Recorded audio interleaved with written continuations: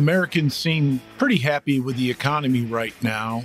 The stock market has recovered, unemployment is at a record low, and even gas prices have fallen off quite considerably. But there's also a state of confusion with regard to the economy. And it's not the type of confusion that has to do with weather balloons or anything like that, but with the government's economic reports. Retail sales, for example, came out hot recently, up 3%, which was the largest one-month jump in quite a while. And that comes after a fairly weak Christmas season. So people are buying more right now, and retail sales are up significantly.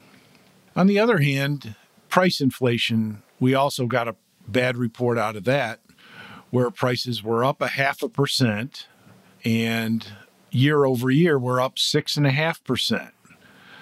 So the monthly report was bad. The actual year over year report is stabilizing, actually, but prices are up along with spending. And then something that went largely unreported is that inventories are up at the wholesale and retail level. So businesses are adding to inventories because of some reason, maybe anticipated sales. We're not really quite sure. They've also been, of course, burned not having enough inventory in the COVID mess. And as a result, storage rates for warehousing are also up. So, the stock market doesn't like some of those reports.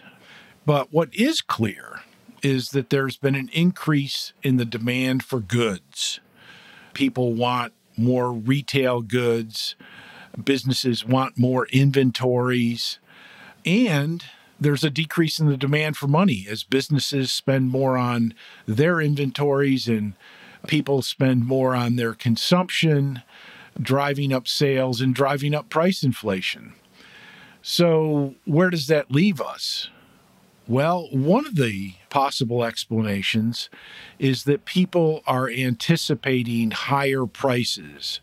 So they're buying more, they're adding to inventories, they're accepting the rising prices in the economy in anticipation of future price increases. Now, what that will mean, if it's true, in terms of the economy, is that we might experience renewed inflation. As I mentioned, gas prices have come down. Even egg prices, which get reported, those things have stabilized. But there's obviously some anticipation of higher prices in the economy. And so future price inflation reports may be higher. And it may actually have negative implications for the dollar and positive implications for physical, actual assets in the economy.